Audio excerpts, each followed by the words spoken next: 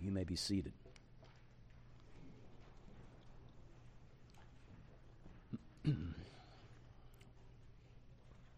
So as we come to the sermon now, a few verses from 1 Genesis 37. Jacob lived in the land of his father's sojournings in the land of Canaan. These are the generations of Jacob. Joseph, being 17 years old, was pasturing the flock with his brothers. He was a boy with the sons of Bilhah and Zilpah, his father's wives, and Joseph brought a bad report of them to their father. Now Israel loved Joseph more than any of his sons, because he was the son of his old age, and he made him a robe of many colors. But when his brothers saw that their father loved him more than all his brothers, they hated him and could not speak peacefully to him. Now Joseph had a dream, and when he told it to his brothers, they hated him even more. He said to them, "Hear this dream that I have dreamed. Behold, we were binding sheaves in the field, and behold, my sheaf arose and stood upright. And behold, your sheaves gathered around it and bowed down to my sheaf." His brothers said to him, "Are you indeed to reign over us? Or are you indeed to rule over us?" So they hated him even more for his dreams and for his words. Then he dreamed another dream and told it to his brothers and said, "Behold, I have dreamed another dream. Behold, the sun and moon and 11 stars were bowing down to me." But when he told it to his father and to his brothers, his father rebuked him and said to him, "What is this dream that you've dreamed? Shall I and your mother and your brothers indeed come to bow ourselves to the ground before you?" And his brothers were jealous of him, but his father kept the saying in mind. And at the other end of the Joseph story, the very end of the book of Genesis, chapter 50, after many things have happened, most of which I'm sure you're probably somewhat familiar with,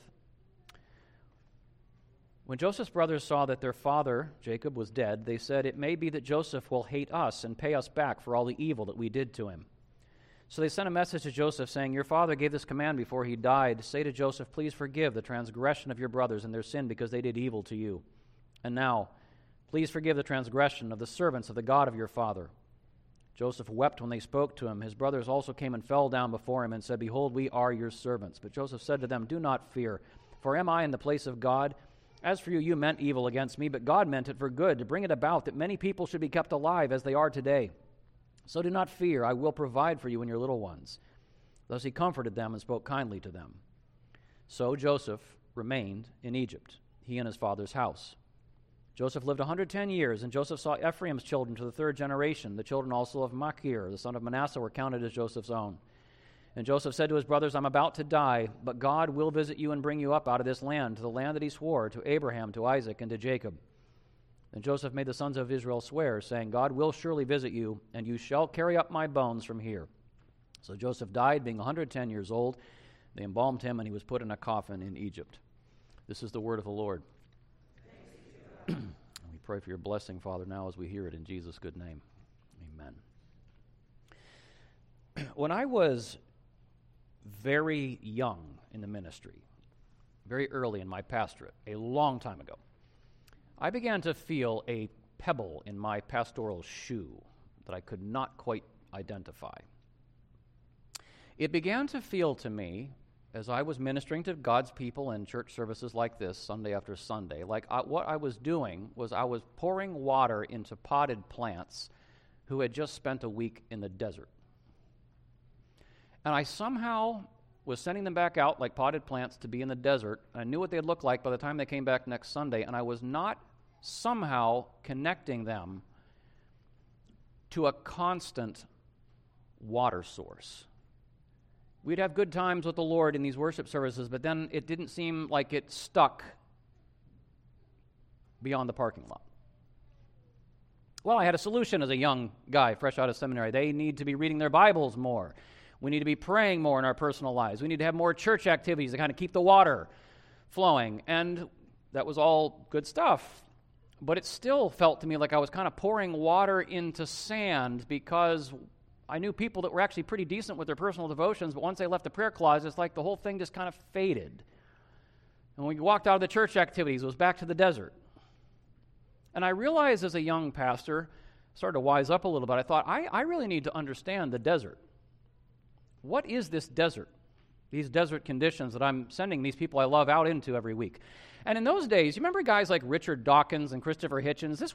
These were the hot, fiery days in the early 2000s of what was called the New Atheism. And these guys were, touting this very kind of cartoonish atheism, and the church was all stirred up about this. And so I thought, you know what these people are facing, especially the young people, as they go out into the world, what they're facing is atheism. People don't believe in God, and they're going to get, people that believe in science and try to tear down their faith and so on. And so what I did was I started pouring a lot of what's called worldview training, especially into the young people. Like, give them a Christian worldview. And we'd spend all kinds of time, critiquing these ungodly, godless isms, including atheism. And, it was fine. We had some good times, some good discussions, but I realized I was still missing something pretty important because, again, you could dump the right ideas into people, and they had the right ideas. They would often even be able to articulate why the isms were wrong, the godless isms were wrong, and yet somehow it didn't really change much beyond the door. And I slowly began to realize something after a lot of serious study. I began to realize that at the heart of the modern desert, that we're all living in every day, is a conviction. It is not so much something we think, it is something we feel. And it is reinforced by a gazillion daily routines. And it is this deep, deep, unconscious conviction that real life is finding happiness. Whatever else we might think about or talk about in our ivory towers, real life is finding happiness. That's the real thing. And only you can decide what makes you happy. That's the core conviction. Now, when I say that out loud, it probably sounds maybe not that impressive, but I want to kind of sit with this for a minute because it goes deeper than we think. Can we just be real? That what feels real in our lives is finding happiness? That feels real. Things feel more or less real depending on whether or not they make you happy, especially if you're young. Our sense of what is important largely tends to be kind of oriented to, is this making me happy or not? I mean, if it really is something where when you're done you feel happy, then that matters. And if when you're all done it does not make you happy, then it just doesn't matter that much. Or if it's irrelevant to your happiness, it doesn't matter that much. Real life, if we can get real, is about finding happiness. And here's the thing that we can all agree on as modern people. The God thing, the church thing, the religious thing, is one way to find happiness. It is one way to find happiness. Now, I want you to notice something in saying that.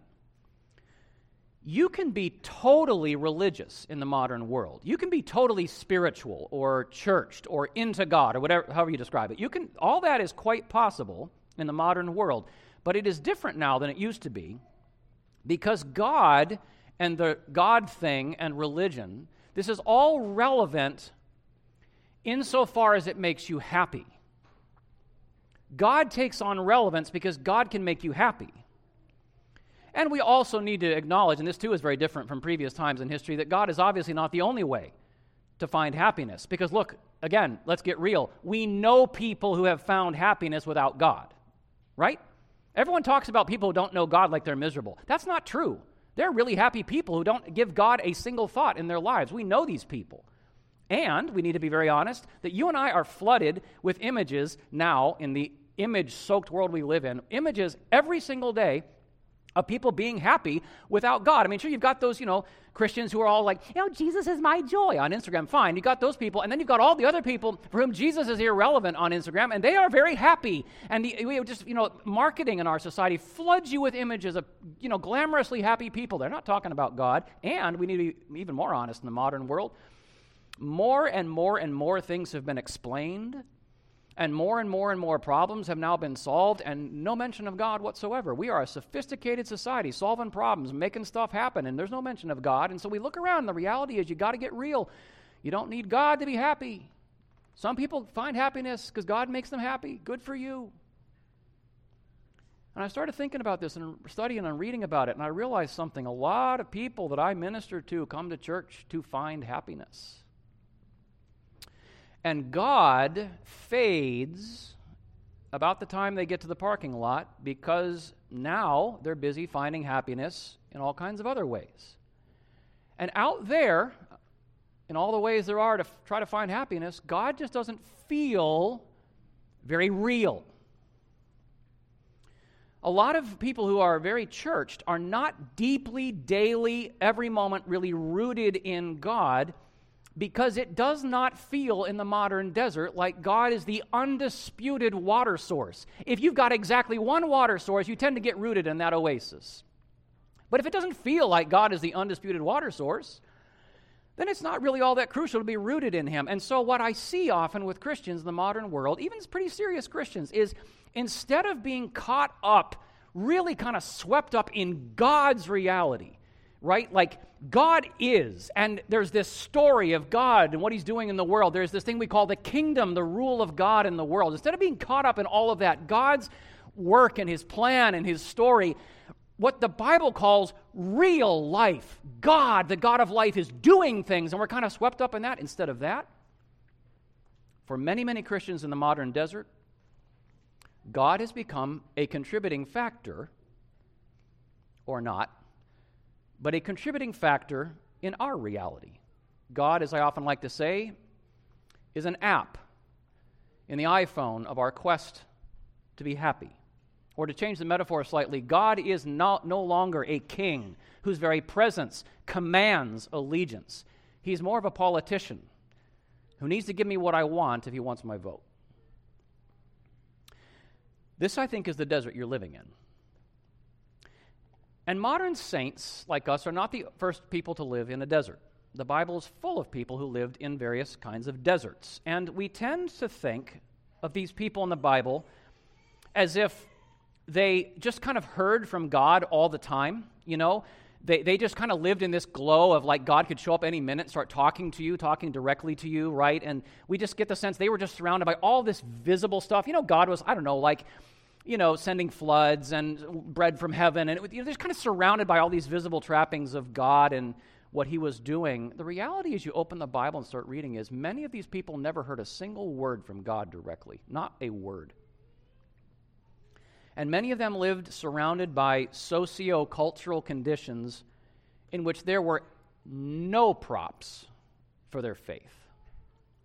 And there were all kinds of other gods who could give you blessings other than the God of Israel.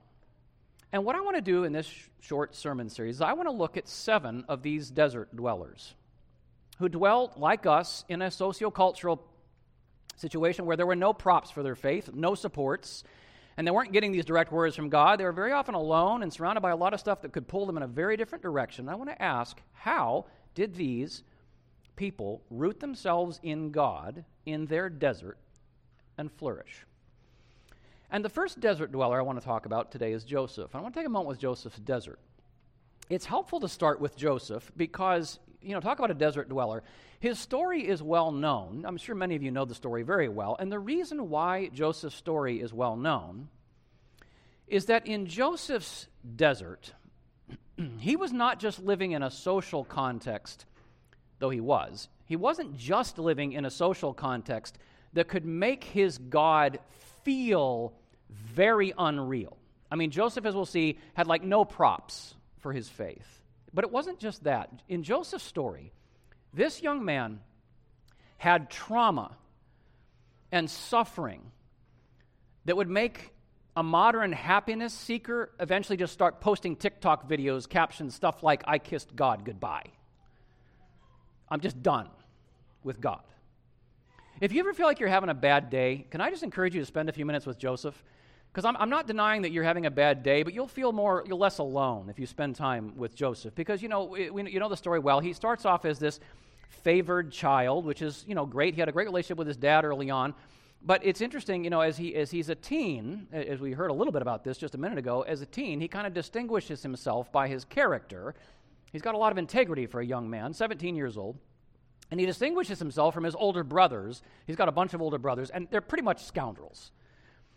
And because he's just a better person than they are, he is entrusted by his father Jacob with kind of watching over the household to make sure things are going well. And that does not sit well with his older brothers at all, as we just read. And you can already kind of feel this deep stress in Joseph's life. Like, do you guys have You ever have stuff going on in your household and things are just not good and it's stressful? Joseph is living with serious stress. His brothers actually hate him. These are not happy dinner table times, right? Joseph's got to eat with these older brothers who just hate his guts. And then, of course, he has these two famous unsolicited dreams. And the dreams are, it's not like there's an interpretation that comes with the dream, but it's pretty clear that at some point, Joseph's family is going to one day have some kind of reason to honor him. I'd like to point out something here, and that is that this is the only word that Joseph ever receives from God in his entire life. This is the only time God talks to Joseph his entire life. But he gets this dream, and he does not interpret the dream. He does probably make the mistake of telling his family about it. That probably was not the most judicious thing he ever did. But he tells the dream, but he doesn't make any attempt to interpret it. He just kind of says, this is what I dreamed. They interpret it. And it is not favorable at all. They hate him so much they can't even speak peaceably to him. And I don't think it's too strong to say that Joseph finds himself as a teenager living with what could be described as emotional abuse. Because these brothers of his, guys, you got to realize, we modern people have lost all sense of how violent the ancient world could be. Do you know what these guys were like? This is Joseph's brothers. They hate his guts, and they are the kind of men. There was a situation that happened in another story where their sister Dinah was taken advantage of sexually by a guy, a local tribal prince. And the tribal prince took responsibility for his actions, and he came to the family and he said, listen, we will make a covenant with you, and I will marry this girl, and I'll make this right. And the brothers, they are so vengeful and so violent, they basically con this prince and his entire tribe, and they say, fine, all the males have to be circumcised if you're going to join us. And, circumcision tends to make you not want to move around a lot for a few days. And so all these guys are all sitting in their city extremely sore. Simeon and Levi go in and they massacre the entire city. These guys are killers, like legit ancient killers. They're that violent, and they hate you. And you got to live with them every day. And you wonder sometimes if you should, sleep with your eyes closed around this kind of stuff. Well, you know the story very well. One day while he's obeying his father and kind of checking on things with his brothers in this faraway place, they see their chance. They very nearly kill him in cold blood. But Reuben kind of intervenes, the oldest brother, and eventually they settle, when Reuben steps away, they settle on selling him to some passing slave traders. Again, you just kind of let yourself sit in this story because it's so familiar. Like, oh, yeah, he was sold to slave traders. I mean, can you imagine if I hated you so much that one day I managed to somehow, con you into a situation where I was able to get you kidnapped and sold to local sex traffickers or something, and you find yourself waking up in the underworld of Moscow, and you never come home? This kind of trauma in his life, he never will see home again. He is dragged away in chains by these slave traders, and amid this kind of trauma and suffering, it's going to be with him for his entire life. Somehow, this kid exercises more integrity, and in the house of his slave owner, he just starts serving capably, willingly. And then things get worse. As if he hasn't suffered enough. As he matures, he's a good-looking guy. Maybe he's in his early 20s, hard to say, but he catches the eye of his master's wife. Apparently he's hot. And this woman sexually harasses him on multiple occasions, and then eventually she outright sexually assaults him. He only gets away by ripping off his garments and running for his life, and then she plays the victim, #MeToo. Everyone believes her, and they make an example out of Joseph. He is hauled off into a prison that he later describes as a pit. And there is no update from God whatsoever. God has nothing more to say. And this young man finds himself in prison as a slave with no family, no church, no friends. He's just got a bunch of brutal pagans around him who care absolutely nothing for him and nothing for his God. I wonder, how real do you suppose God felt to this heartsick young man as he cried through his prayers every night? You think God feels far away from you? In our modern desert, this kid is in a desert, and it feels like God, if he exists at all, that might make things worse. Now, you know what is said a number of times throughout this horrible, traumatic desert experience? We are told the Lord was with Joseph, showing him steadfast love. But do you know what that steadfast love looked like? You know, if I was Joseph, I think I would have said, God, if this is steadfast love, maybe don't give me steadfast love, because God's steadfast love does not show up as Joseph getting to go home. Steadfast love from the Lord does not show up in his abusive family getting their comeuppance or the Egyptian slave trade being overthrown. The loving kindness of the Lord shows up in giving Joseph success in making his slaveholders and eventually his prison keeper successful. Isn't that great? I'm going to bless you, Joseph. I'm going to enable you to make your slaveholder first and later your prison keeper flourish. To the extent that there's any evidence at all of God's activity in this situation, it almost seems like it mocks Joseph, because God won't give Joseph another dream. You know, there's no dream that says, oh, Joseph, happy dreams, better things are, nothing. But God is very pleased in this story to give dreams to two Egyptians who share prison with Joseph, and he gets to interpret those dreams, and God will not even jog Pharaoh's cupbearer's memory. When he has one of those dreams, he's eventually restored to serve Pharaoh again, and for 2 long years, God will not even jog that cupbearer's memory that it was Joseph who interpreted his dream once this guy is released and goes back to serving Pharaoh. I mean, this is some desert. Talk about feeling abandoned and God not feeling real. Now, you can argue that God shows up really big at the end. You know, we all know how this story ends. There's this very gratifying dream fulfillment where Joseph's brothers actually do come because they need food and they bow to him. And there's this resolution with the family as they repent of the way they treated him. And it's all very warm and touchy-feely at the end. And it seems like God has really showed up here and he feels kind of real again. But I still kind of feel the desert in verse 22 of chapter 50, which tells us Joseph remained in Egypt. God never speaks to Joseph again. He has no more dreams, and he will spend the rest of his life in this exile, caring for these people among whom he's been enslaved, caring for these people who sold him into slavery. And yet at the end of his life, this man, looking ahead now, he's just lived through an incredible desert, looking ahead to centuries of more desert that are to come for his people in what will eventually be slavery in Egypt. He gives these faith-filled directions at the very end about his bones. The writer of Hebrews says that Joseph, by faith, at the end of his life, made mention of the exodus of the Israelites hundreds of years later and gave directions concerning his bones. Because the core of what has carried Joseph through this desert lies in those famous words in chapter 20, you know them very well, where Joseph says to his brothers, I'm not in God's place. As for you, you meant evil against me. God meant it for good to bring it about that many people should be kept alive as they are today. And he held on to that truth, brothers and sisters, that God, in these evils that were perpetrated against him, God means good in this. And he held on to that long before there was anything whatsoever to make him feel the reality of it. I mean, that's a heavy thing to say to yourself day after day when you're still in prison. You're still enslaved. Your brothers have not been brought to justice. He knew God would someday give him some kind of authority to do good to his family.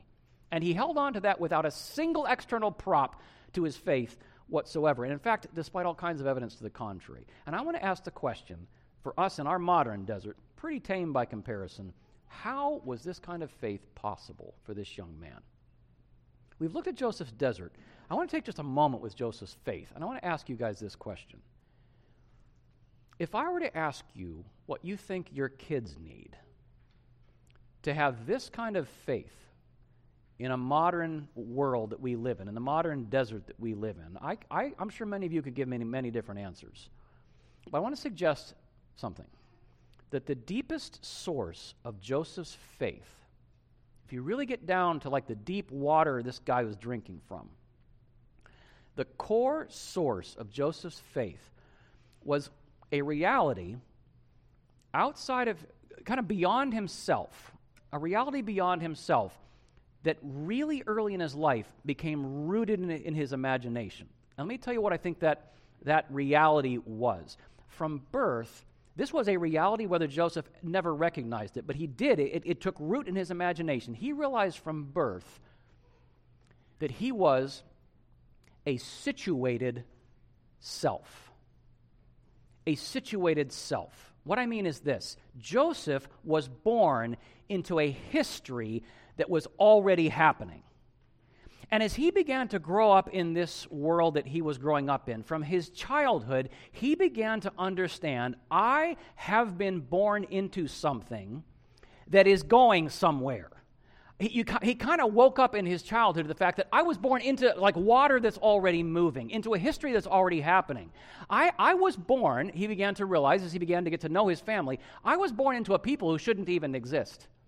Because great-grandma Sarah was barren, and grandma Rebecca was barren, and mom Rachel was barren. And yet somehow, despite all these impossibilities, we are now a people who are in our fourth generation and continuing to multiply, and we are this people because we worship the God who great-grandfather Abraham called the possessor of heaven and earth. He made the heavens and the earth. He owns the heavens and the earth. He's the one we worship. And he has said to great-grandfather Abraham that through us, this little people that shouldn't even exist, God plans to bring blessing to all the families of the earth. Someday from our family, God's going to send a Savior of the world.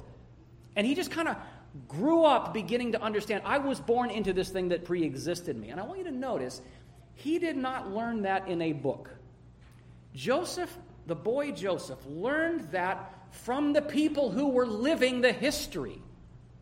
He learned this from the people who were living in this lively history that was already happening. Because Joseph, you remember, he was a wide-eyed little boy when his mom and dad ran away from wicked Uncle Laban, who was sort of a pharaoh in his own right, a kind of a slave master in his own right. He kept mistreating and economically exploiting Father Jacob. But his parents, they fled from Uncle Laban and all of his false gods because they wanted to go back to Grandpa Isaac and the Promised Land. And Joseph was this wide-eyed little boy. When he heard, as they're traveling along, they finally got away from Uncle Laban, he heard this terrifying news that some Uncle Esau he's never heard of is coming to kill the whole family with 400 men. And he's there, and he's just watching. You can imagine how scared a little boy would be. And he hears his father Jacob pray and cry out to the God of his fathers to have mercy upon him. And then the next day there was something weird about Dad, because Dad's limping today. He can't walk on his hip anymore. Dad, what happened? Well, I had a wrestling match with God last night, and I would not let him go until he guaranteed me his blessing that he promised me. In fact, he promised me before I was even born. He told my mother, Rebecca, that I was going to be the one who received the blessing. And I wrestled him for it last night, and he wounded me. And he watched his father, Jacob, limp into the sunrise to meet this murderous uncle. You can imagine how Joseph would have felt seeing all these camels coming, and here comes Uncle Esau, and we're all going to die. And he saw his father limp out and saw his father bow down, interesting language, to this murdering brother and win him over by freely giving to him everything that God had freely given to him. And Joseph's just watching this stuff. This is history happening, and I was born into it. And it fills his heart. He's filled with this history, the reality, this God, the possessor of heaven and earth, with these people for seemingly impossible purposes. He's full of all that long before he has these teenage dreams. And so he knew that just as God worked in his father's exile, he would also work in his exile and in the long centuries of the exile to come. He just knew this because he lived among the people of the history. Why am I going on about this? Because you, my brothers and sisters, are living in the exact same reality and history that Joseph lived in. You know, preaching can be discouraging. You know why? Part of me just wants to hear like people shouting amen when they hear that. Y'all look like you're asleep. You are living in the same reality and history under this rule of the same God who was Joseph's God, brothers and sisters. You are situated selves. You are in this history. And that, I have come to believe, is the water that we need in the modern desert. Because we are in a context now, very much like Joseph, that makes that reality feel unreal. Does it not? Does what I just said to you feel real when you get to your car this afternoon? and you're just out there busy trying to find happiness in the world, this world makes that reality and that history feel unreal. But what it means to be a Christian is that you carry this history, this story, this reality in your hearts wherever you go. That is your birthright as children of God. And so you can live in God's presence for God's purposes, regardless of the social context you find yourself in. You could be in a gulag and live this history because it's real and it's happening because you are the Lord's and you are in it. And it drives me a little nuts because you know what? There are so many churches today that are not preaching this kingdom. I'm going to go out on a little bit of a limb here and say that today's modern so-called preaching of a therapeutic God who wants you to be happy, rather than preaching the living and true God who is Lord of heaven and earth and whose kingdom and glory will fill the heavens and the earth, this is spiritual malpractice. And it is setting people up for the lie that when God does not make you happy, he's screwed up somehow, as if that was ever the plan. But we, maybe in our more intellectual, church life, Presbyterians are famous for being frozen, chosen eggheads. You know what? We have our own version of this maybe, which is we just kind of worldview everything to death. Do you realize that just worldviewing your kids with all the right ideas, where they can critique all the isms, it is in danger of intellectualizing what is ultimately a heart issue, which is, my young brothers and sisters, do you know whose story you were born into? And therefore whose you are and what your purpose is in his story? That is the question that can drown out the clamor of the modern desert. And I'd like you to notice something. I'm almost done, I swear.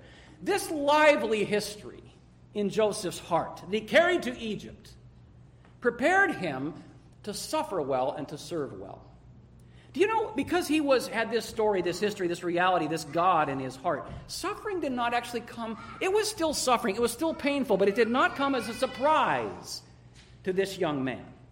Because if you know the history you and I were born into, brothers and sisters, we should expect suffering. Because God has told us that it is through the sufferings of his people that God is going to bless all the families of the earth. Our banner in this kingdom is a cross. So it's not like, whoa, God has given me a bad life.